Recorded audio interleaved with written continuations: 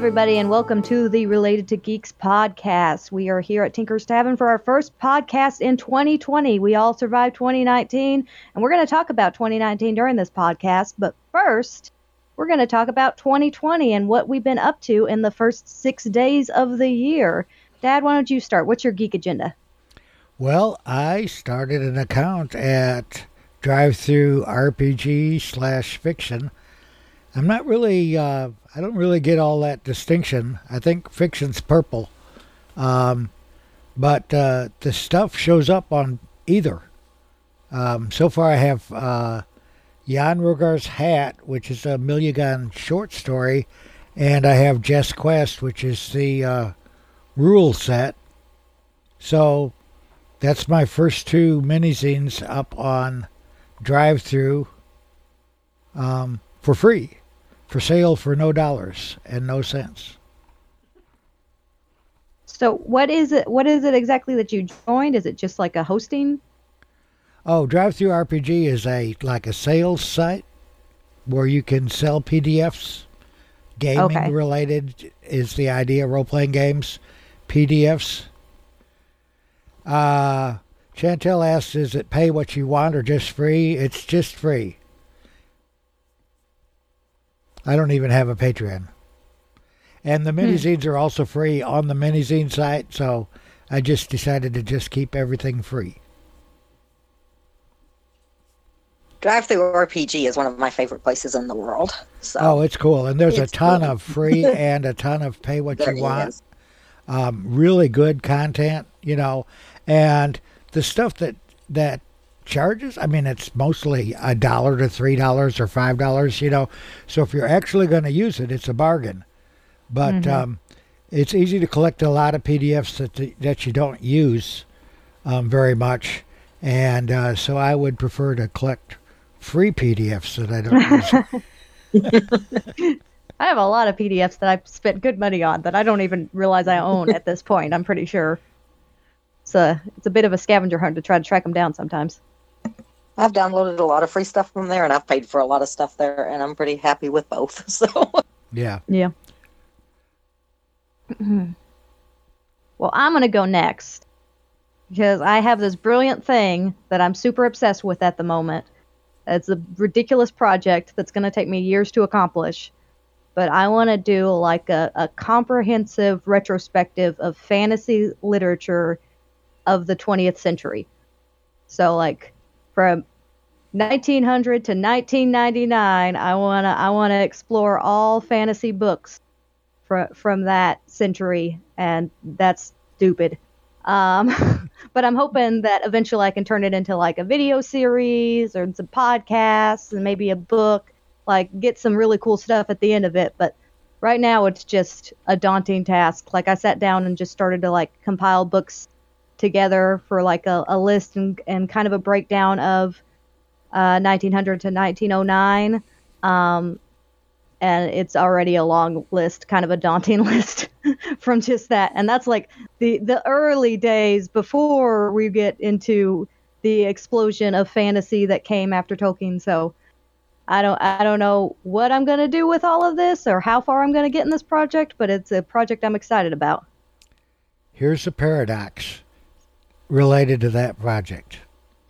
Okay, the number of fantasy books or fantasy stories written in the 20th century is finite. Mm-hmm. Definitely finite. Also, you will never list all of them. Mm-hmm. Yeah, there's your paradox. Yeah. I'm going by a list that Wikipedia has right now for my like initial research, where they have fantasy novels broken down by the decade. And I can already tell how not comprehensive that is. It is way short. Yeah, and there is no algorithm for finding and listing all fantasy novels. Mm-hmm. There'll always be some other publisher that you weren't aware of.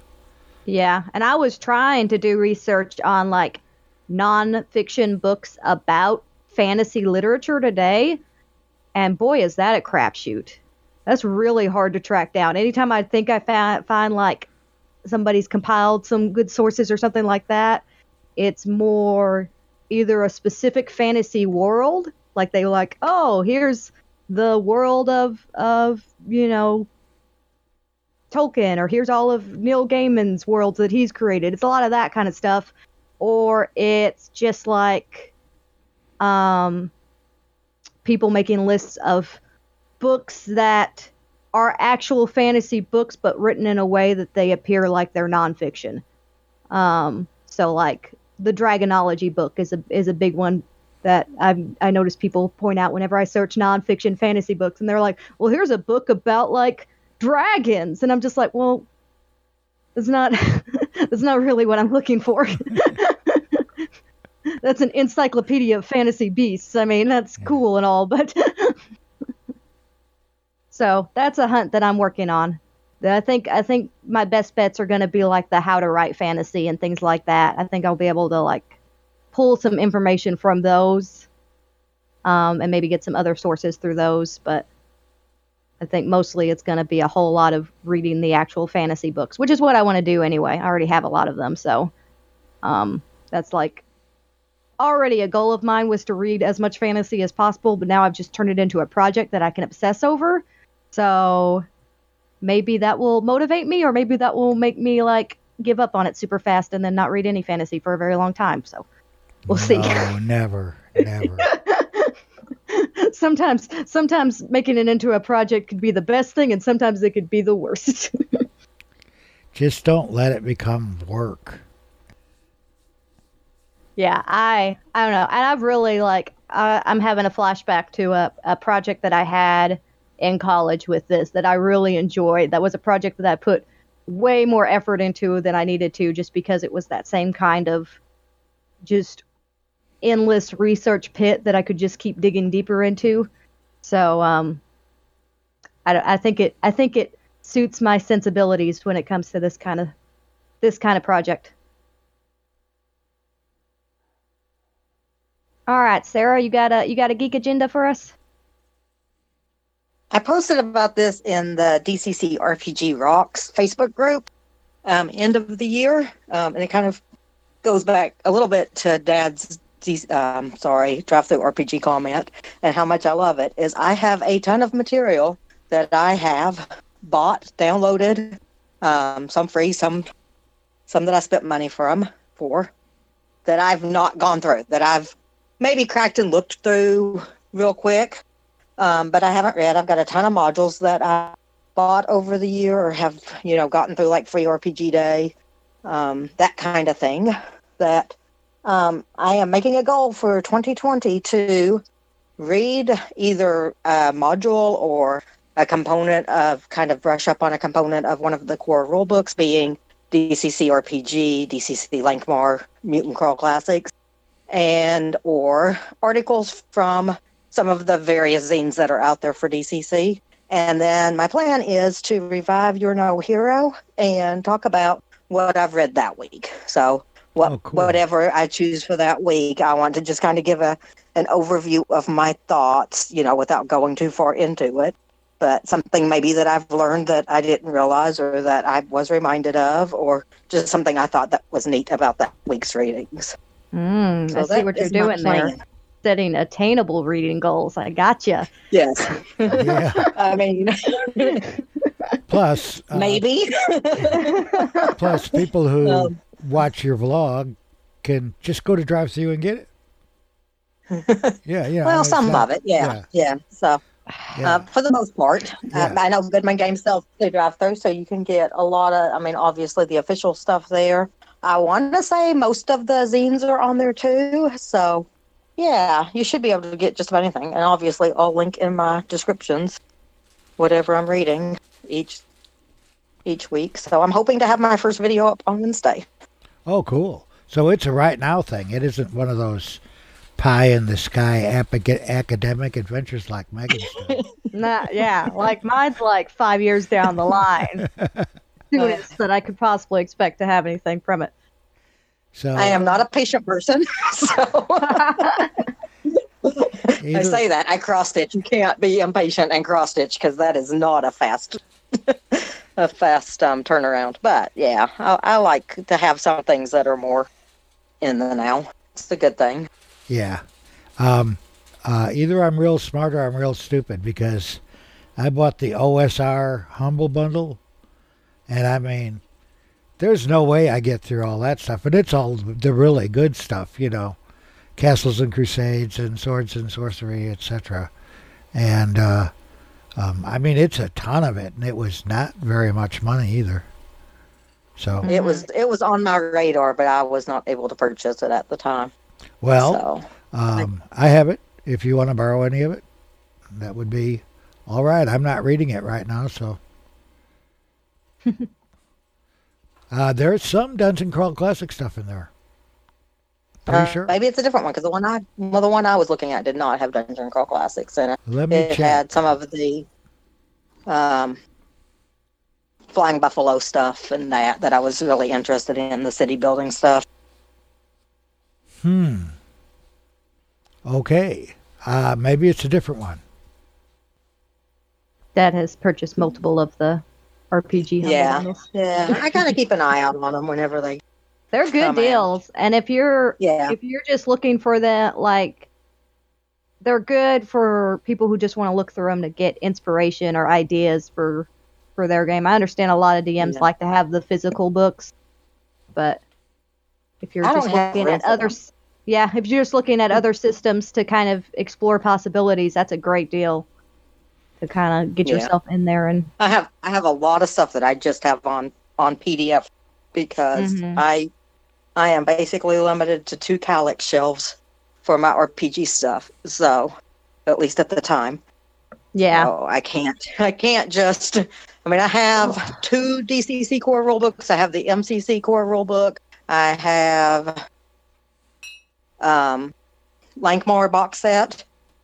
I have a bunch of modules, and then I have a whole bunch of like AD&D stuff and just various things that I like. Have a couple of Forgotten Realms box sets from, I think, second ed. So I have a bunch of old stuff that I'm just not quite ready to let go of. So, and I may never be. Role-playing games is a lot like most geeky things, to where you can get by with a fairly minimal collection, but there's just something about it that you want more. Yeah. And there's a bunch of it out there. DM Crafty, who I met down at Arkansas RPG Con, was pretty crafty about his books. He got the free PDFs and then bound them himself in a very nice leather type, arcane looking binding. And from one direction it was the Holmes, and from the other direction it was another one of his favorite OSR rule sets. So he had one book with the 2 rule sets, and you could read from either direction. That's cool. Yeah. I do have some stuff that I've printed and put in binders, because having a hard copy at the table was helpful to me. And some things I've just printed out pieces of. So yeah, that's my plan. So hopefully on Wednesday I'll have a video up. All right. We'll be watching for it and judging you if it isn't. Yeah. That's the issue. I'm trying to hold myself accountable by mentioning it in several places. We'll see if it works. Oh, Toothless, you are just being the worst right now. Go away. It's my cat, by the way. He's being very affectionate right now with his claws and teeth. Yeah, cats do that. We have a cat in the house. And we don't allow the cats in the house, but this one got in, and now he's too scared to go out. We're not sure where he is, or she, I think.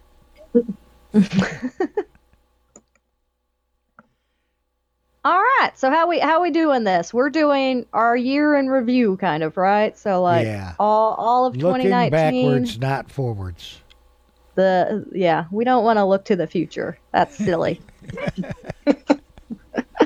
Oh, man. So this requires me to have a memory, which I do not. So somebody else better start while I take notes and really brainstorm on what the heck I'm going to talk about. Okay, I can start.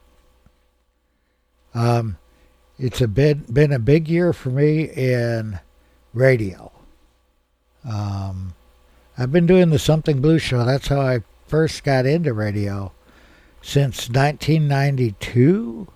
I did some 1991, 1992, but it became a regular thing sometime back 25 years ago, 30 years ago. I know I was still in college and you were dropping off stuff at KASU at that point. So, and stuff. And then I got, Delta Boogie had an MP3 collection, but then I got into this idea of having a radio station online, and so I wrote that software. It's called KGPL software, so it's like call letters K something, but GPL is General Public License, which is for freeware software or open source, free as in freedom software, GPL license. And it's licensed GPL, it's open source, it's written in PHP, and what it does is it's what's called an on-demand station, where you have this big playlist, and either you can play shows that are picked at random from the playlist, or you can make your own playlist, or you can just pick what song you want to listen to. And the current version of it, which I am still working on, uses songs entirely from the Internet Archive at archive.org. So I don't have to host any MP3s or worry about any copyright stuff or anything like that. I can never be the pirate because it's coming direct from a library. And archive.org, the library internet, encourages people to write software to access their media. So that's really a nice thing. And then I got involved with Anon Radio, and I think that was really started in 2018, but it's been a big thing for me in 2019. I added another show. But Anon Radio is a radio station that's associated with a shared Unix server called SDF for Super Dimensional Fortress. So I think that's a Spaceballs reference. But anyway, the Super Dimensional Fortress is a Unix system. It's actually, I think, 3 or 4 Unix systems now that you log on to with Telnet, and then you do Unix stuff. But they have a radio station and it does IceCast streaming. And so streaming radio is different than on-demand radio like the KGPL. It's more like broadcast radio. It plays and everybody listens at approximately the same time.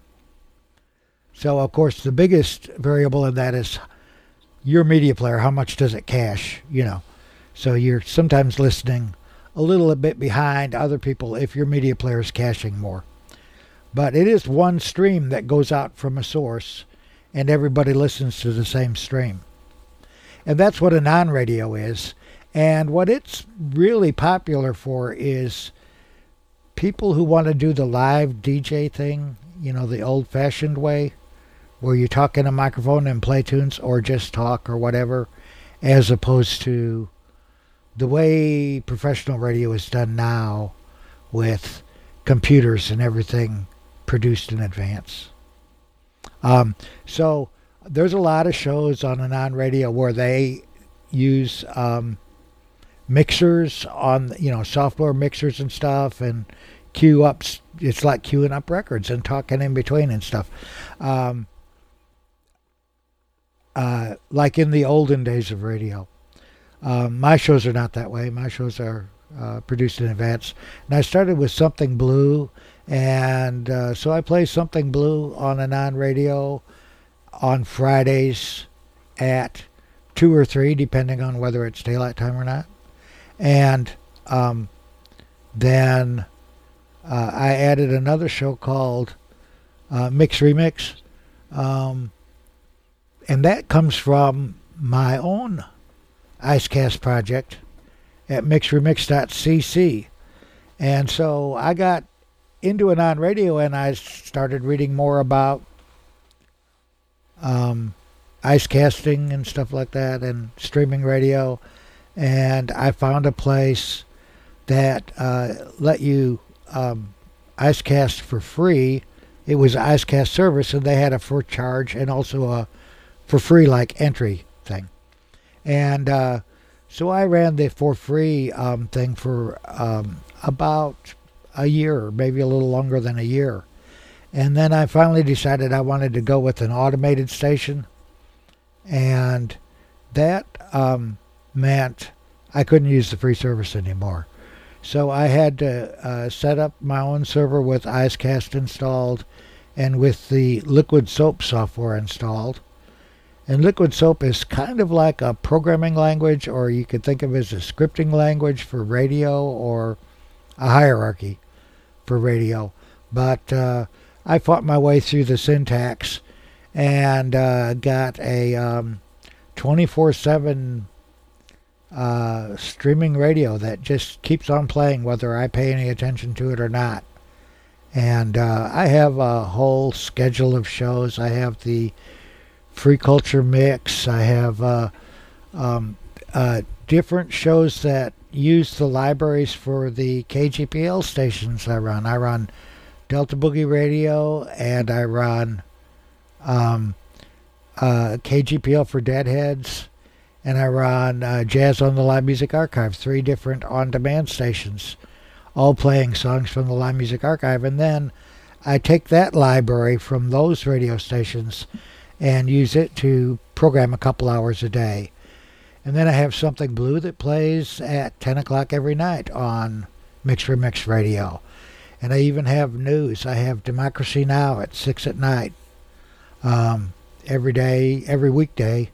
So there's a news program on Mix Remix Radio, and it's Creative Commons. So it's a kind of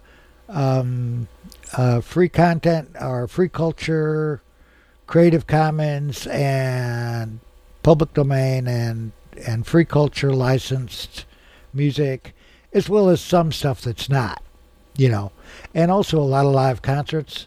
One of the shows I have is a Live All Night, and it's 6 hours of live concerts where it just plays one live concert after another all night. So there we go. I got Something Blue, and I got 3 KGPL stations, and I've got my own 24/7 IceCast streaming station. Also in there, I did some Live 365 stuff that I'm not doing anymore, and some other types of internet radio. And I'm also looking at Funk Whale, which is a federated audio library type thing. So it's not going to stop with those 5 things, but that's where I'm at right now. And a lot of that happened or got improved on in 2019. So that was like one of my major projects for the year, working on all this radio stuff. So I love the concept of live all night and just having live show after live show.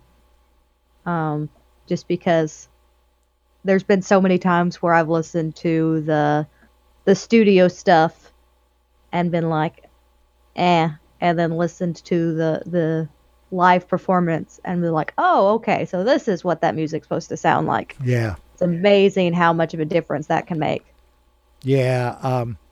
A lot of times the studio recordings, and there are some really good studio recordings too, but a lot of times the studio recordings, it's got all the energy wrung out of them. They're too focused on being perfect to be good.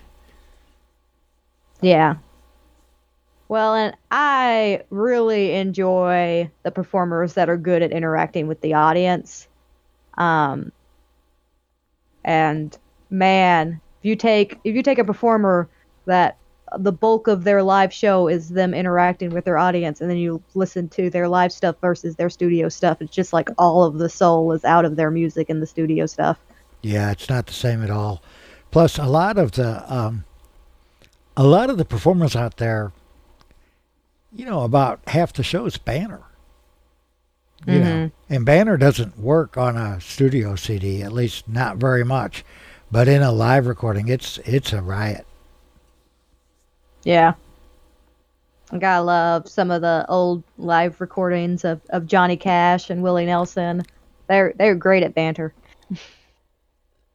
Mm-hmm.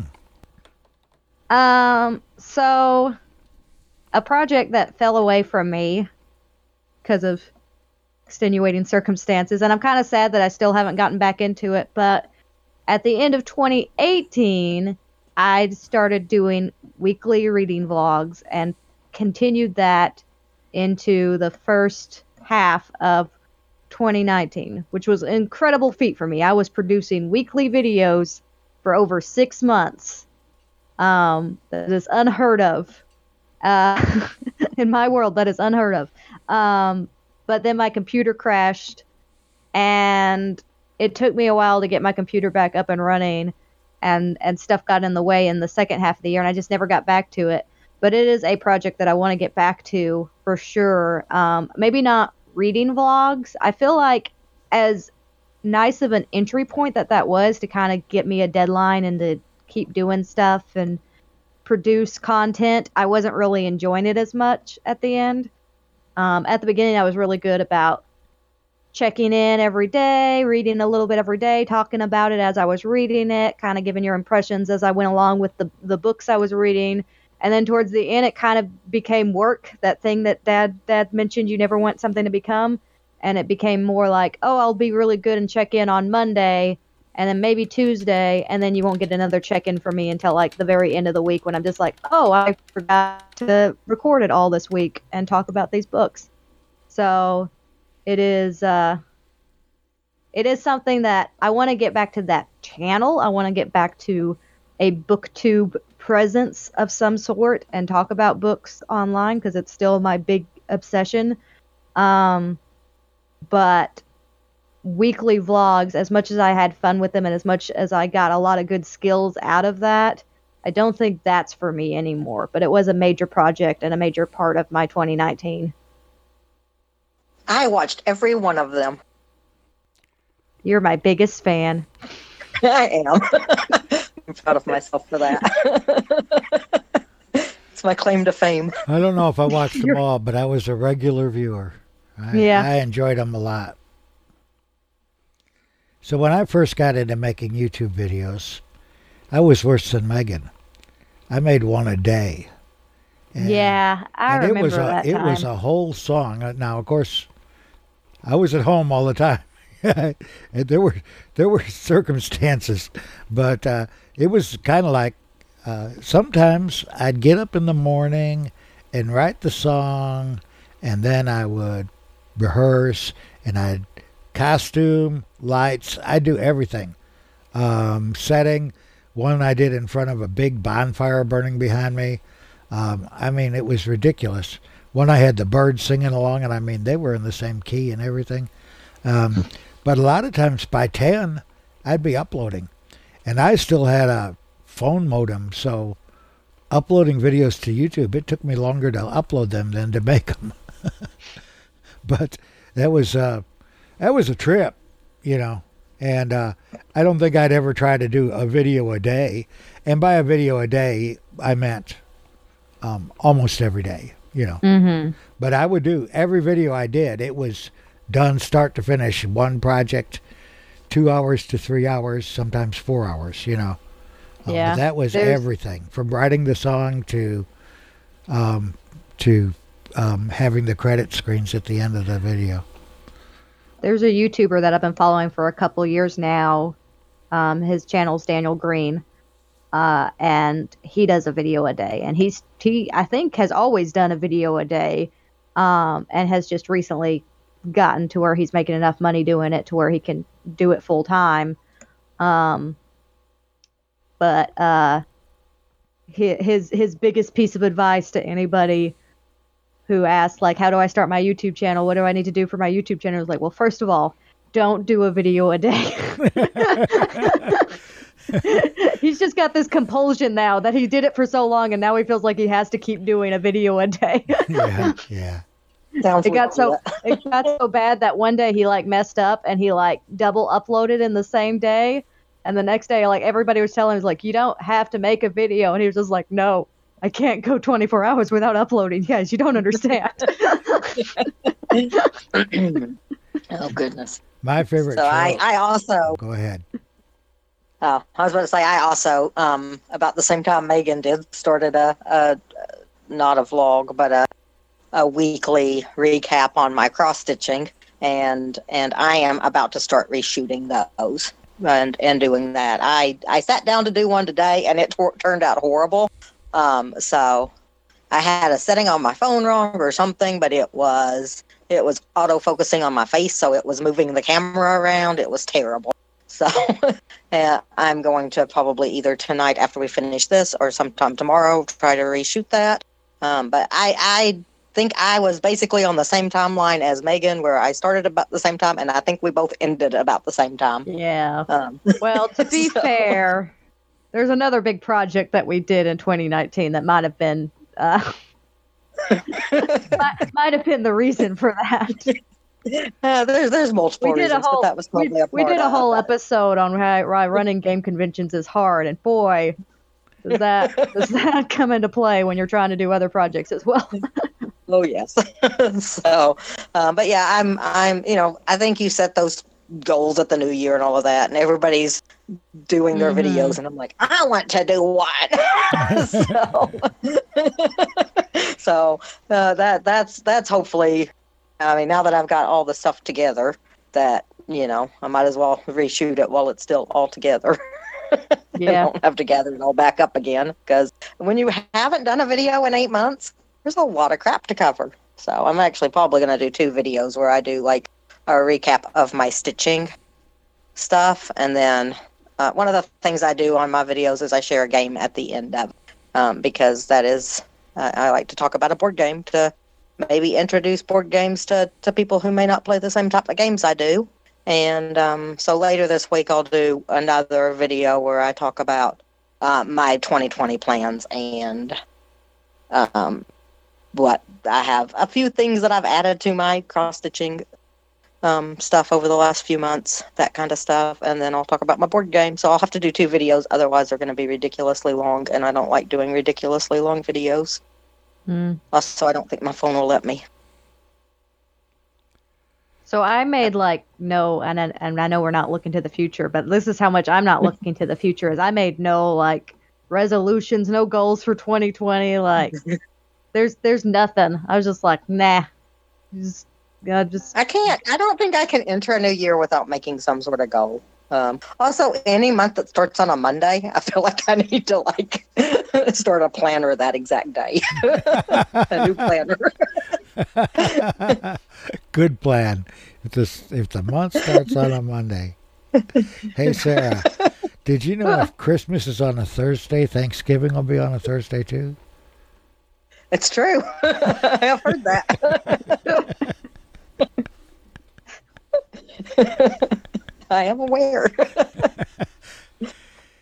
Anyway, on a non-radio, my favorite show is Tobe. It's called Dubious Skulls Committee, and he does a half-hour show every day.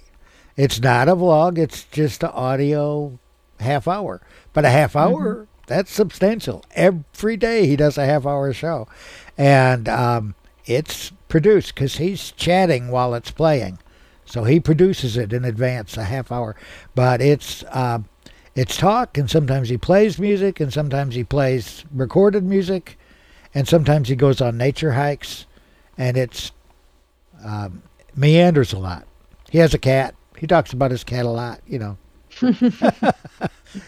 But it's my favorite show on a non-radio. It's not a music show, and you'd think, my favorite show on a non-radio would be some music show. But he is a musician, and sometimes he plays, and he builds instruments and collects weird instruments, and he plays them, And that's interesting, but he doesn't do that all the time. Mostly he just talks.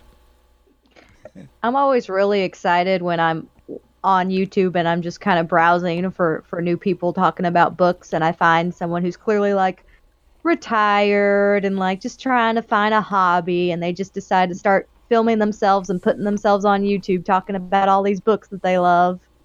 It just warms my heart. Makes me so happy when I find them, and then occasionally it makes me really sad when I discover things about them, and then I have to okay boomer them or something like that. But As long as they're just talking about books and don't get political, I'm fine with them. But I've enjoyed.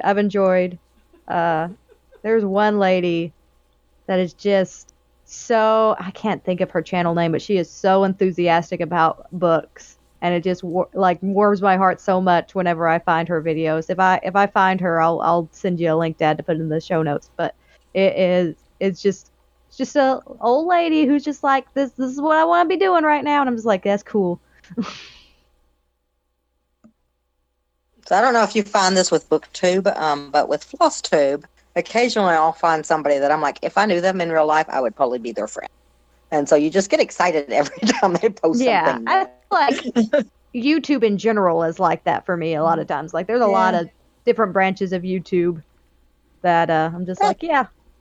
I mean, I feel like... That's probably true. It's like, this is probably the path that I've delved down. Yeah. I mean, even more board games, I did a little bit, but I never really had that kind of connection to the presenters, outside of the ones that I actually really do know in real life and are friends with. But yeah, it was just, and I feel like FlossTube, people get more personal than they do on board game review stuff. Like, they share details about their life, and they don't find that on board game. I mean, not as much. So my big example of that is Dodger Lee, who doesn't really do YouTube anymore. She does Twitch, but her Twitch channel is Dex Bonus, and for years she did daily videos. It's another daily video, but she just did like a 10 to 20 minute video, one take. She just hit record and she would talk about her day, and it was just what she did as a little daily vlog thing. It would just be a static shot of her in front of her computer on her webcam, and she'd talk about her day and whatever she did that day and upload it, and she did that for years. And so she's one that I feel like a very personal connection to, even though I've had very minimal interactions with her and have never met her or anything like that. But I feel like, oh man. Well, it's a weird situation too. Like, there's a group where people get together and they get on Zoom and they cross stitch and they talk, and I joined in one day. Just because I was like, oh, I'm curious to see how it is. I don't really have stitchers close to me that I can go, hang out with and stitch with. So I'm like, I'll give this a try. And I was like in this virtual room with a whole bunch of people who I knew, but don't really know me. Like, one of them kind of sort of knew who I was, sort of thing. So it's kind of weird because, like, everybody and none of them know you. And it's a weird situation. It's a bizarre, and I'm sure they're used to it, but I'm not. So, like, if I'm in a room with people who don't know me, I don't typically know them either. Yeah. So, getting back to 2019 and all that, because as usual, we branched way off topic. That's what we do. I did a bunch of conventions this year, and that was fun.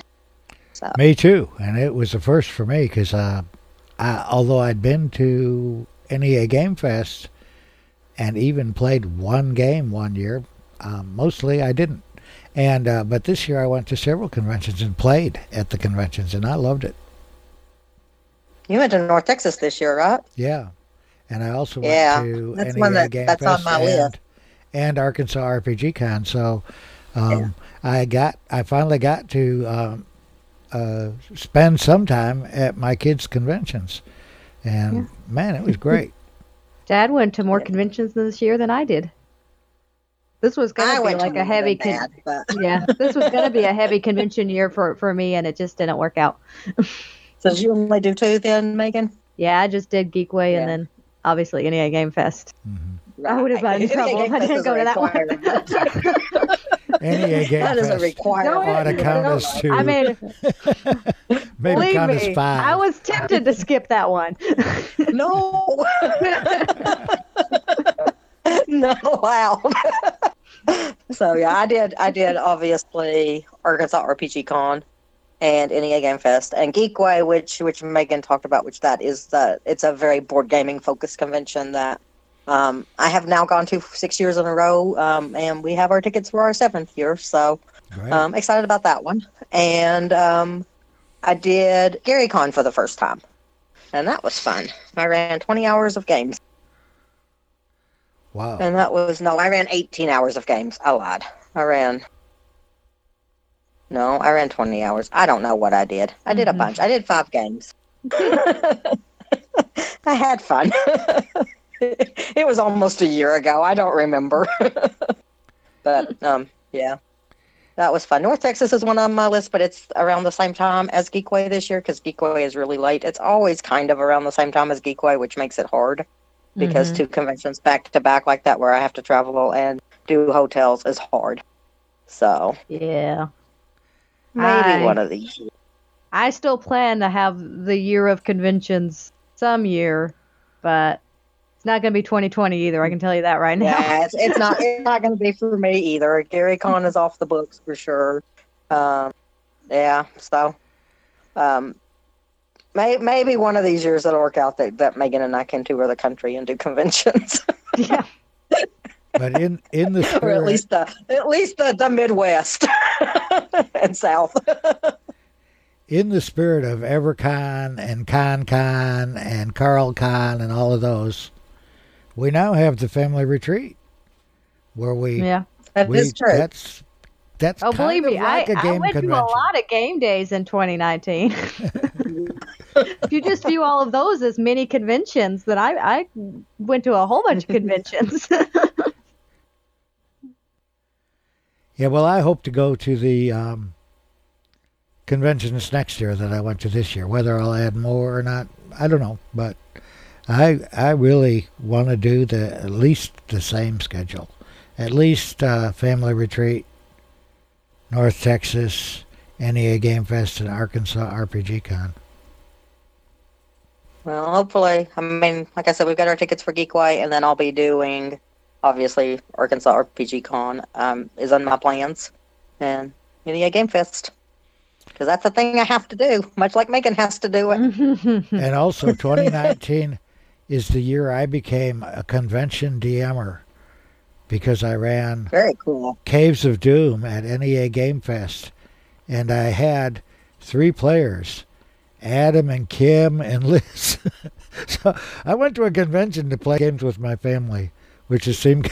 Yeah, Well, I do that too sometimes. a lot of people go to conventions to play games with people that they see every day. It happens. Yeah. Yeah. Man, NEA Game Fest, though, I will say, like, that feels like a major accomplishment in 2019 just because we had... It's a huge highlight. Yeah, such a big move and then a big bump in attendance. And boy, howdy, that was just nerve-wracking going into it. We had no idea what to expect. We were spending more on it than we had ever spent before. And I think we spent more on it than we made total in the first year before it's we very possible. It was close. Yeah, I think you're right. I think we spent more. It's very likely, yeah, because I think we spent more this year than we made in our first year. After expenses, of course, but you know what we ended up raising to donate to the children's shelter in the first year was less than what we spent this year. So it's growing. Yeah, it's terrifying. Well, but 2019 feels like a banner year. Like I feel like that's going to be a year we're going to look back and be like, yep, that's when we definitely knew we had something for realsies. And one thing I can tell you about, we don't know about the future, but I think 2019 was your tipping point.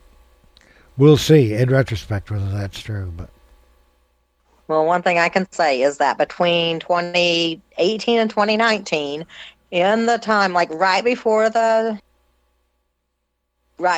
convention, obviously, like leading up to it, and maybe like a couple of days after, there were lots of views on our Facebook page for the convention. We were still getting daily views, like 3 or 4 daily views to our Facebook page in January. And we were definitely not getting that last year. So people are still looking it up for information, whether they're trying to find out more about next year or they've just heard about it and trying to find out more about what it is or whatever. We're still getting daily views, which we did not get last year. So yeah, that means we're going to have to get better. We're going to have to get better at posting on that thing more regularly too, aren't we? Yeah. Well, I mean, it's downtime. People expect that. Yeah. People expect that with conventions that are super seasonal. Like, so we don't, if you don't have news, it's not like really. There's nothing really that we can post yet. So. You're like, Happy New Year. Yeah. But, I mean, people don't want a lot of filler on their feed that's not important either. So. But yeah, for sure, when there's something important, we'll post it. Yeah, and we're pretty good about posting when we need to post. For as many uncertainties as we had going into 2019 with NEA Game Fest, I'm really, really pleased with what it turned into, and it is the reason why I feel like a lot of, like, I don't have very many personal projects to talk about other than the vlogging, because the second half of my year was so focused on NEA Game Fest, and then it was the holidays. So yeah, and we had a lot of Gamers Guild events happening throughout the holidays too, which took further, not nearly the amount of time that Game Fest does, but it was still stuff that we had to focus on. So we had a couple of events that are special to that time of year. A slightly absurd thing that I guess I'm going to talk about a little bit is the fact that even though the second half of my year, I didn't read nearly as much as I read in the first half of my year, which kind of should show how much I was reading in the first half of the year. I read about 150 books this year. So I will say that while the daunting task of however many books that 20th century fantasy reading list is going to turn out to be, I feel like I'm going to burn through it faster than a lot of people would expect, because I can't seem to stop reading. And even, like, it's just, I've gotten to the point that I wanted to get to where I read every day without really thinking about it. And it may not be much. I may just read for a few minutes right before I go to bed, or I may read on my phone for a little bit while I'm waiting on something.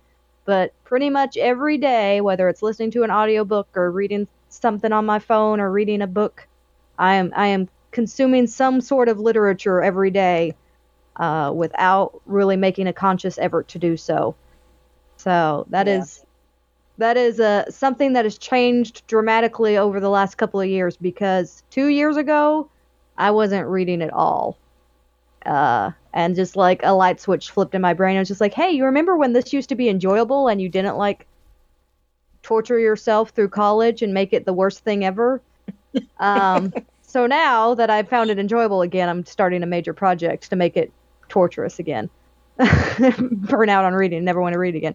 But yeah, I read 150-ish books. I don't know, like, I wasn't best at tracking it, but that's kind of where I had set my goal at, and that's about where I got. So I'm gonna call that a project that was successful for me. That was my goal for 2019, was 150 books. I have not set a reading goal for 2020, because I just like, if you're reading 150 books, you're fine. You don't need to set goals. I don't think I read 150 books. I don't think I read 100 books, but I do read every day, and I burn through a lot of books. Mm-hmm. I need to start listening to audiobooks more, because my problem with reading is I can't read and cross stitch at the same time. But I can listen to audiobooks, and I have done that. So, and it's not like I spent every waking moment cross stitching either. I mean, it sounds like that's what I'm saying, and I don't. Because I don't have that kind of patience for sure. I stitch maybe 2 to 3 hours. On a big day.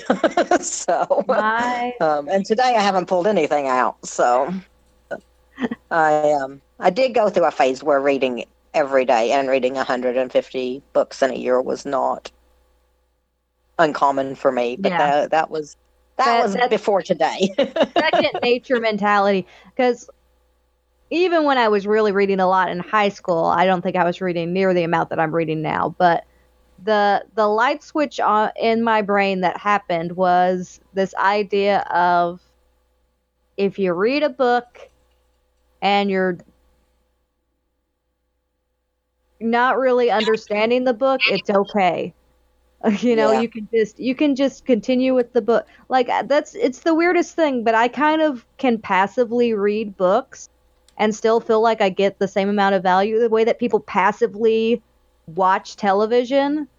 I much more enjoy passively reading a book and just kind of like reading through and enjoying the moments that I enjoy and not worrying about getting every last detail from that book, because I have no problem rereading either. I love rereading, and also my memory's crap, so even if I do, like, there are books from college that I like studied through and through, like read multiple times, took notes, like wrote essays on, and I don't think I could tell you anything about them now. Like, it's sad how bad my memory is. But when I kind of just realized, hey, if you finish a book and you can't write an essay on it, that's fine. You still enjoyed your time with that book. It's okay. As it turns out, you're not being graded and you don't need to do that. So yeah, it is kind of nice sometimes when you really get into a book to find somebody to have that discussion with that also really got into a book. Yeah. But my problem is that has to happen like within a week. Yeah, and I felt so gone. bad because I've run into so many like super big Wheel of Time fans, and I'm just like, guys, you got to understand, I got to complete the entire series and then go through it again, and then I might be able to kind of keep up with you slightly. Like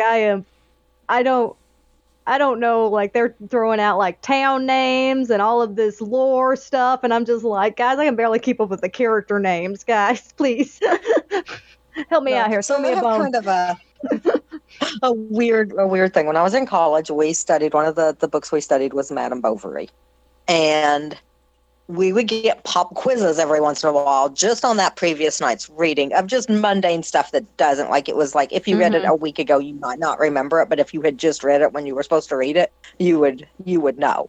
And the biggest memory I have from that book is that at some point she cooked onion soup, because that was a pop quiz answer that I knew. So I know at some point there was onion soup. All right. Now I gotta read Madame Bovary to find the onion soup. Oh, it's a terribly depressing and dark book. Terribly. There's onion soup. But there's onion soup. I do remember the overall theme, but not being a fun one. But yeah, that's the thing. Yeah, it's like I'm really bad at specifics, but I can remember how a book made me feel emotionally. Like, I'm just like, this book was super frustrating. This book made me giddy. This book was just all kinds of depressing. But if people ask me why it was those things, I'm just like, I don't know. But I can definitely, like, remember an emotional response to a book, even though I can't remember what caused that emotional response. Yeah.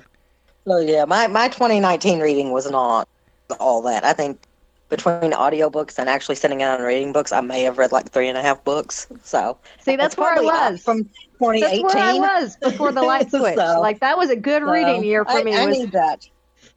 I need that to happen because I obviously enjoy books. It's a thing that I've always enjoyed. Mm-hmm. So, but and my daughter she reads on a daily basis pretty much. Occasionally she'll take like a 3-month break, but she'll read on a daily basis or not. Yeah, or not at all. There's that saying. Yeah, there's that saying of, I either don't read for months at a time, or I read like a 1,000-page book in the span of a week. Yeah. So I think there's a lot of people like that. Common with any hobby is that you have to take a break from it occasionally. I talk about cross stitch all the time. I cross stitch almost daily. I took about an 8-year hiatus from it, except for just a small project here or there. So, but I kept all my stuff because I knew at some point it was going to be a thing that I was going to want to reinvest time in, because it was just the season of life was not the right season of life for that particular hobby. I had other ones. I'm all about taking a break, but I read every day and I practice piano every day. Mm-hmm. If I don't practice piano for 2 days, it drives me crazy. Well, and for me, I think the upsetting thing is that I have a lot of hobbies. And so, for one to be a hobby that I enjoy every day, there's got to be another hobby that just doesn't Yeah. get done at all. And that's the set. Like, I really enjoy playing video games, but I've barely played any video games in 2019. But I read a bunch, so that was the trade-off. Yeah. And that's Yeah. just, that's stupid adult stuff where you only have so much time. I don't like it. And see, I feel like I don't even really have that excuse because, my child has grown up. I'm still at home. But, I guess I do things outside. I do a lot of volunteer type stuff. So, Yeah. like running conventions and You still have stuff that takes your time. yeah, I still like to keep myself busy with stuff that feels important. Whether or not, obviously running the convention is important. Whether the other stuff really is or not is probably debatable. But but I keep myself busy.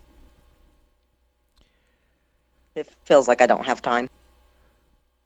Well, another major project that I had in 2019 that I started in 2019 and continues is the Gamer Plus social network.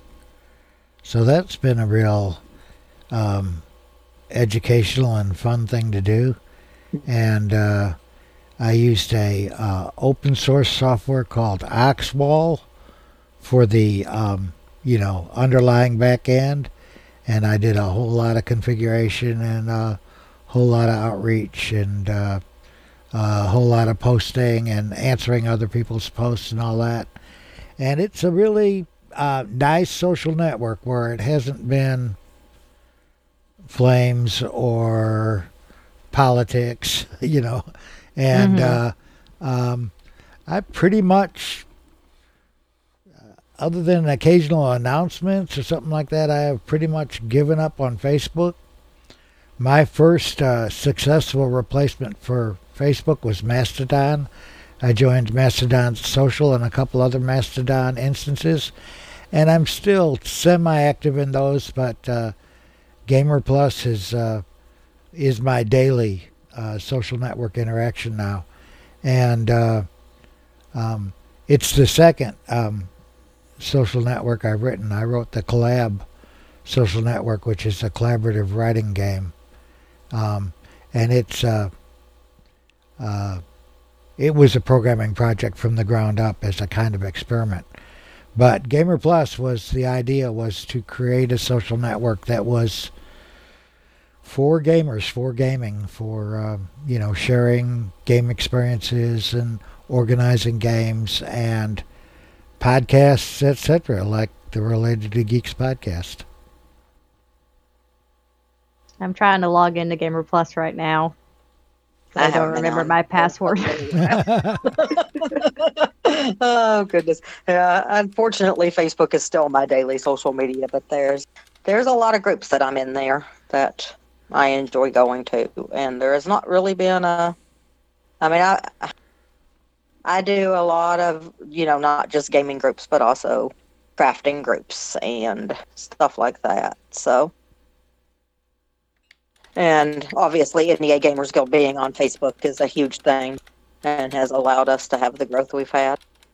So I'm still there every day. Well, I'm logged in now. I'm logged in on my regular desktop. That was my big thing, is like where I was working before, I was logged in on my work computer, so I was able to kind of keep up with Gamer Plus, but I just haven't logged in on my at-home computer, and so it wasn't part of my regular daily check-in when I go on my home computer. But now I'm logged in. It's up, so maybe I'll be better about it now. Gamer Plus has shortcomings on the mobile platform. Yeah. And that's part of the thing, is I'm on my phone a whole lot more than I'm on and on I my was laptop. kind of waiting for it's based on the Oxwell software, and Oxwall has been adopted by a lot of dating sites. So there's a lot of development that goes into it because there are people that make a lot of money with it. And I was kind of hoping that that the mobile platform would improve without me having to do it. But it is open source, and I have had other programmers volunteer to help. And I don't think it would be too hard to make the blogs and the groups available on the mobile platform, which right now they're not. And I find that because the blog is the best form on Gamer Plus. The news stream, the what's happening type stuff, are very short. They're only really good for short.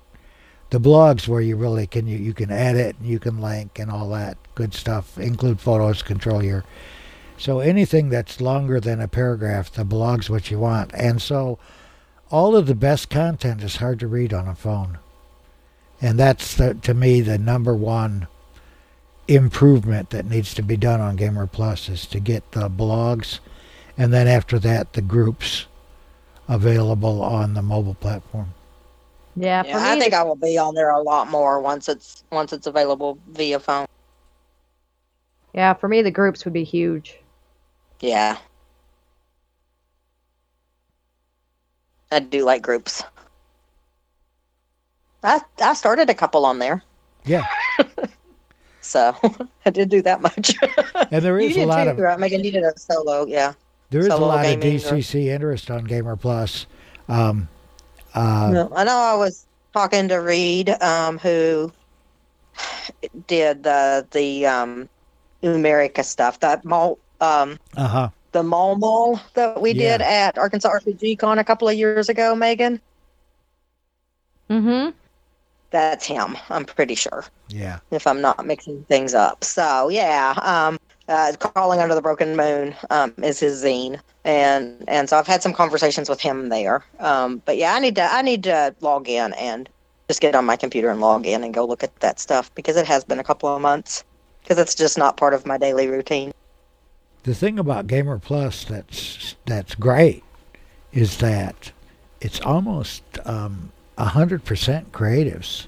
I mean, it's people that are doing stuff. They're not necessarily making a living off of it or anything, but they are active in the gaming industry, whether it's bloggers, vloggers, game writers, module writers, just writing writers, I mean, artists, map makers. I mean, it is dense with actual creative talent. And then there's me that just steals everything and goes and has fun running the stuff, and that's good. Yeah, that's good too. Game masters, dungeon masters. Yeah. I mean, it's everybody does stuff. There's not a lot of just normal peeps who like to play once in a while. It's all people that are really deep into some area or another of gaming. Well, I am glad that y'all started it, because I think it's a good thing for the gaming community. I think there's a lot of disjointedness after G Plus shut down. So yeah, and you can't take Google's place. You know what I'm saying? No. But to have so many creative individuals and reach out to them every week and have them log on occasionally and some more regularly, you know what I'm saying? And really, people that are really been in gaming for a long time. I mean, you can find them there on Gamer Plus. And we've done a lot of projects. If You Play, You Win, Actual Play podcasts, things like that. And had a lot of good discussions, too. So very cool. It continues to be entertaining for me every day, and something I work on almost every day too. When does the book club start again? Next month? No, it starts in 2 weeks. 2 weeks. Oh, well, see, I'm just not. Yeah. I've also loaded up the Tower of the Elephant, but it's super short. I may actually wait. I may actually wait another week before I even start it, just because I want to make sure that it's fresh Maybe on my that's it brain. is. I saw the announcement for that. And is that one February's? No, it's January's Tower of the Elephant. Oh, it's, okay. Yeah. February I just don't is know Little anything. Brother by Cory Doctorow, and March is The Ocean at the End of the Lane by Neil Gaiman. Did I get that right? I have read that one. Yeah. Well, I haven't. So I'm looking forward to that. Yeah. I read it twice, back to back. I finished it and then immediately started it again. Yeah. Maybe I should have done that because maybe I would have understood it more. I don't know. Well, here's your opportunity to reread it, Sarah. But Tower of the Elephant is a quick read, and it's not bad, and I don't think I finished it yet. But I'll tell you what, it was so prescient. I mean, it couldn't be more Dungeons and Dragony than it is. You know, it is a... It is 3 chapters long. Yeah. No, And it is I'm not classic. really into that. You just never know. It is classic Dungeons and Dragons literature. I mean, more even than Fritz Lieber or Jack Vance. Conan nailed it. Yeah. I am excited for this project that I'm undergoing. If for nothing else, that I will probably find more stuff that I can suggest to the book club. That's Yeah. public domain at this point. Yeah, we want to have most of the readings downloadable, and if they're not downloadable, we want them to be easily obtainable. So available at bookstores, libraries. You know, if you can go on Amazon and buy them for $5, you know that's a used copy for $5. That's Yeah. within most people's ability, at least once a quarter. You know. Yeah. Megan, so regarding your project, I'm going to kind of jump around a little bit here, but a couple of things that I just thought of that you might be interested in, and they're both pretty focused on Appendix N, but there's the Appendix N book club, and there's a Facebook group, but it's a podcast where they just talk about Appendix N books. So there's going to be a lot of fantasy stuff in there where they discuss that. And then Sanctum Sanctorum, which is Appendix N as it applies to Dungeon Girl Classics. So they talk about the story, but then they go into how they would use that story to run things in games. So those are two things that you might be interested in listening to. I've listened to some Sanctum Sanctorum. I have not listened to Appendix N, but I have met one of the podcasters because he's also a DCC person. But Yeah. And I feel like ultimately stuff like that is going to be huge for me. Like just podcast, video essays, just stuff where people who are really enthusiastic about the genre talk about the genre. Because, I'll send you the links to those two things. Yeah. All right. I've written them down as well, but links help. Okay. Yeah. I can do that. Well, I think we should go around the circle and over and out. Anyone else got another one to add? I've got one more to add, but I don't want to do it right now if someone else can jump in. My only other one that I wrote down, and it's not super geeky, it kind of is because it has numbers, and numbers are geeky, I guess, but I challenged myself in 2019 to go as long as possible without buying stuff that I deemed kind of unnecessary purchases. And initially this was an attempt to just have a savings account built up, maybe travel a little bit more, or have, something set up for the emergency fund or a future down payment of a house.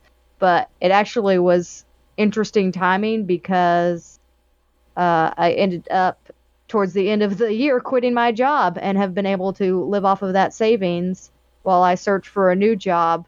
So I don't know what to say about that timing other than I'm glad I decided to do that project at the beginning of the year, because otherwise I'd be locked into a job right now that I don't think I'd really enjoy very much.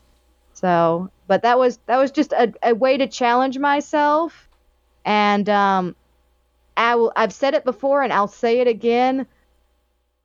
You can be a geek really, really cheaply. I mean, especially if you're as big a reader as I am, because libraries are awesome, but there's so much out there that's free. If you like video games, there's so many free video games. If you like movies or TV shows, there's so many people on YouTube creating really cool content along those lines that's just free and out there. So I think it's an interesting challenge. You may not have to go for a whole year, but I think it's an interesting challenge to think about every now and again, and maybe try a month or every now and again and just see how much stuff's out there for free to keep you entertained. And also just get to some stuff that you may have spent the money on already, but don't ever seem to have the time to get to. Too busy buying more stuff. I have gone on a almost no spend last part of the year just because I had to. Yeah. And it's not as much fun that way. Yeah. It's really motivating. It's really motivating when you see your bank account grow because of the no spend. But when that isn't a result of that, then it's not as motivating. You're just like, oh man. But the thing I can tell you is that, as a hobbyist that likes to spend money on hobbies, I have lots of stuff. So not spending when you have lots of stuff allows you to rediscover stuff, and that's a good thing too. So, I guess it was October when I started cross-stitching pretty heavily again. And I'm not going to say I haven't bought stuff cross-stitch-wise, because I have, but I don't spend a lot on it because I have been collecting cross-stitch stuff since I was a teenager. So I have lots of stuff. And, it even material, fabric, all of that stuff, I really could probably stitch and not have to buy anything for myself for a good amount of years. And it makes me kind of delve back into that stuff that is sitting there that has been moving with me from place to place, that has found its way in and out of cardboard boxes so many times without me really paying that much attention to it.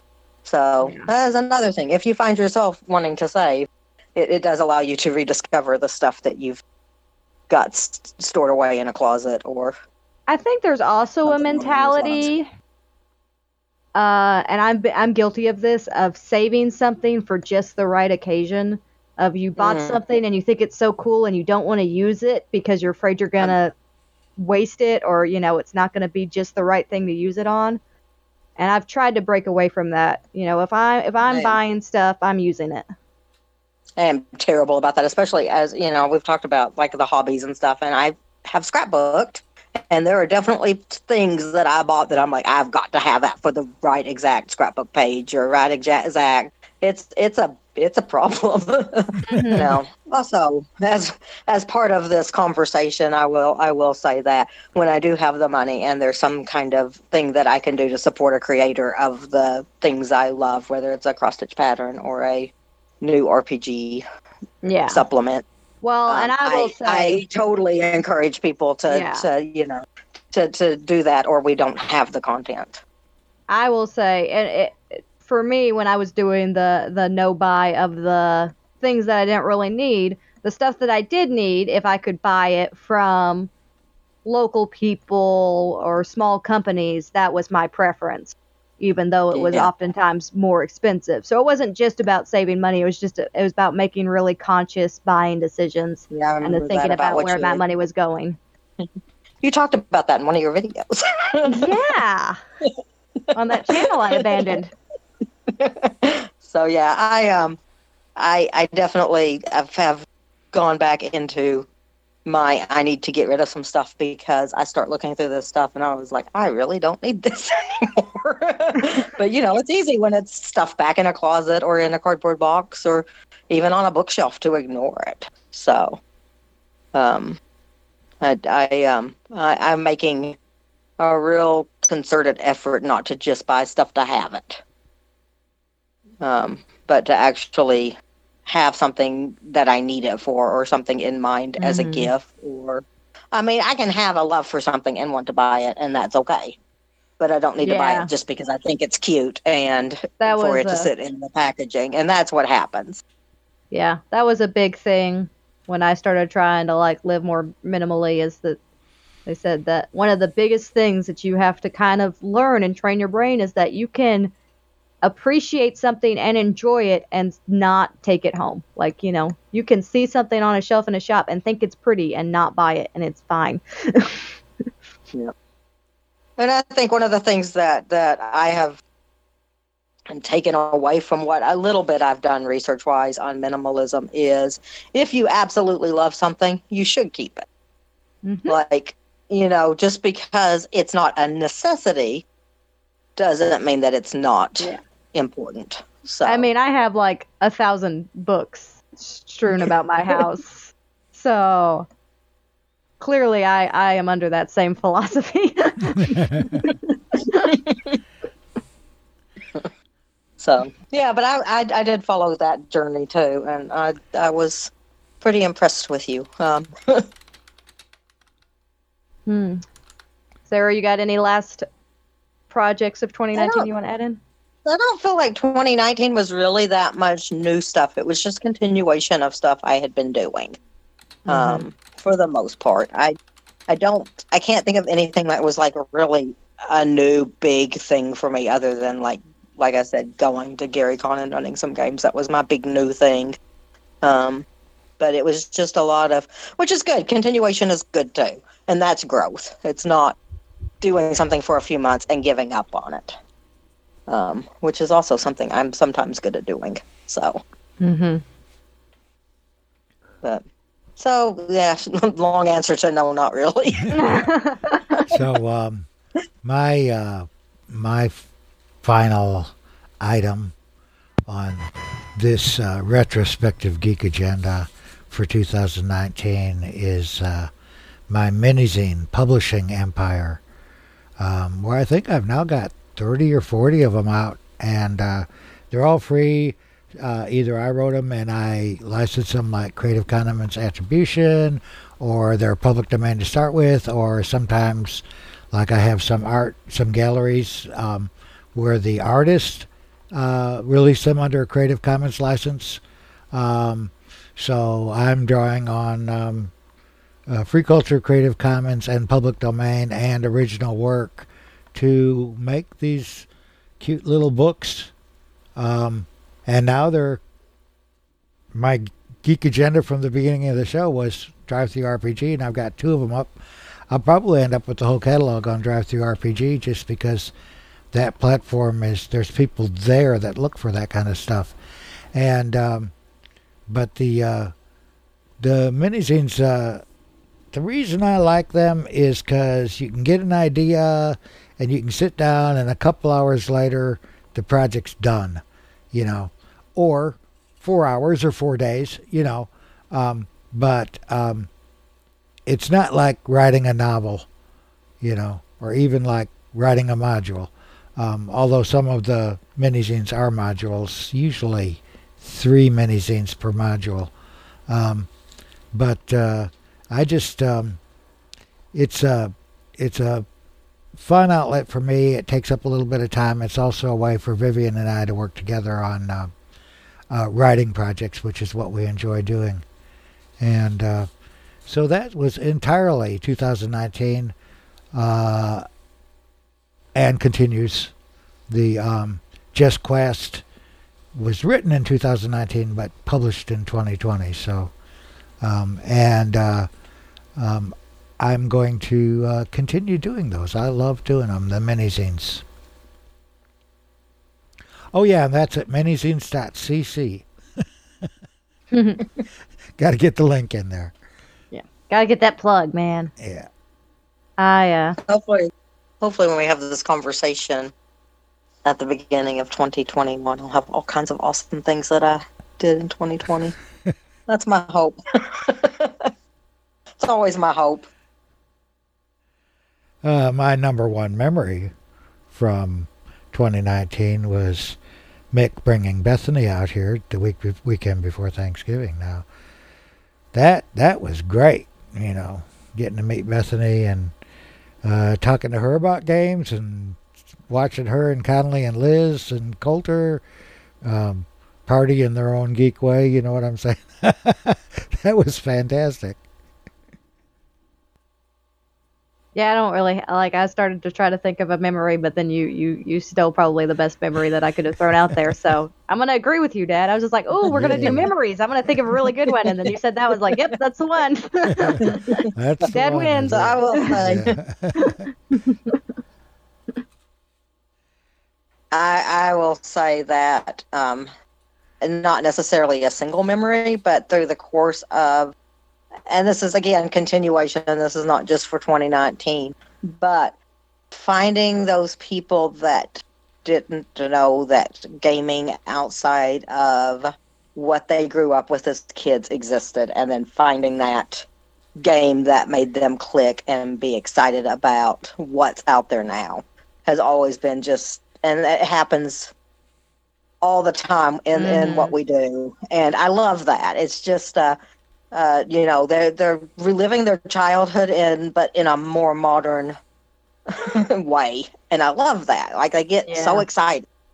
So like I said, not a specific memory, but just something that makes me happy.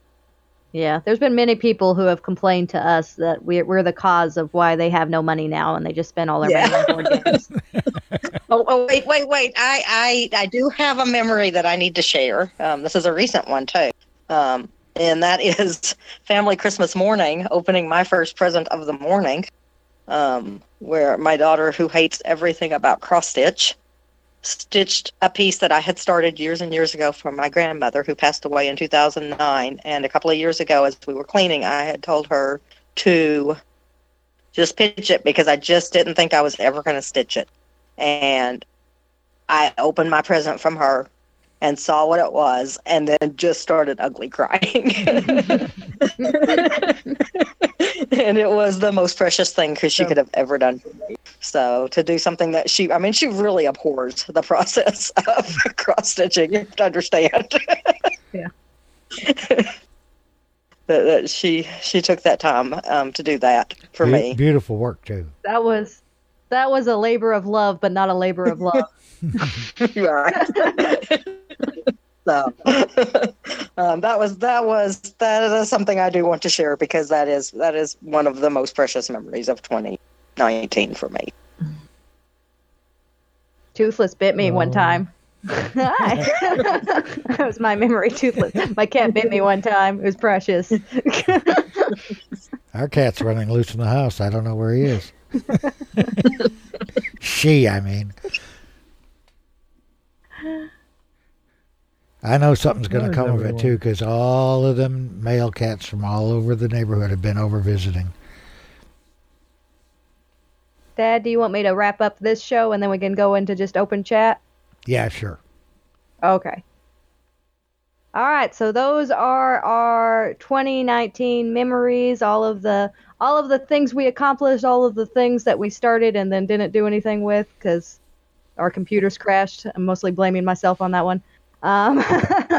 But we thank you so much for listening to this episode, and we're going to wrap this one up, and we'll see you hopefully in a couple weeks for the book club, and next month for our Related to Geeks podcast, the first Monday of every month.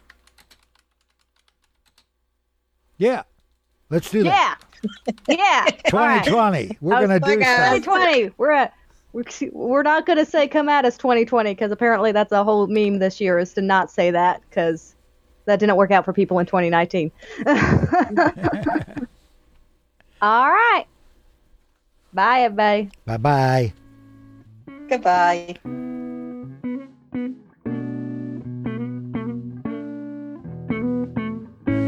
You have been listening to the Related to Geeks podcast, recorded January 6, 2020, on the Gamer Plus Inspired Unreality Open Game Chat held at Tenkar's Tavern on Discord. For more about our geeky family, visit relatedtogeeks.com. For more information about Inspired Unreality, join Gamer Plus, a social network for gamers at gamerplus.org. The music for this show is I Just Can't Say It by Vincent Holden and Harry Larry, recorded in 2019 at Harry Larryland.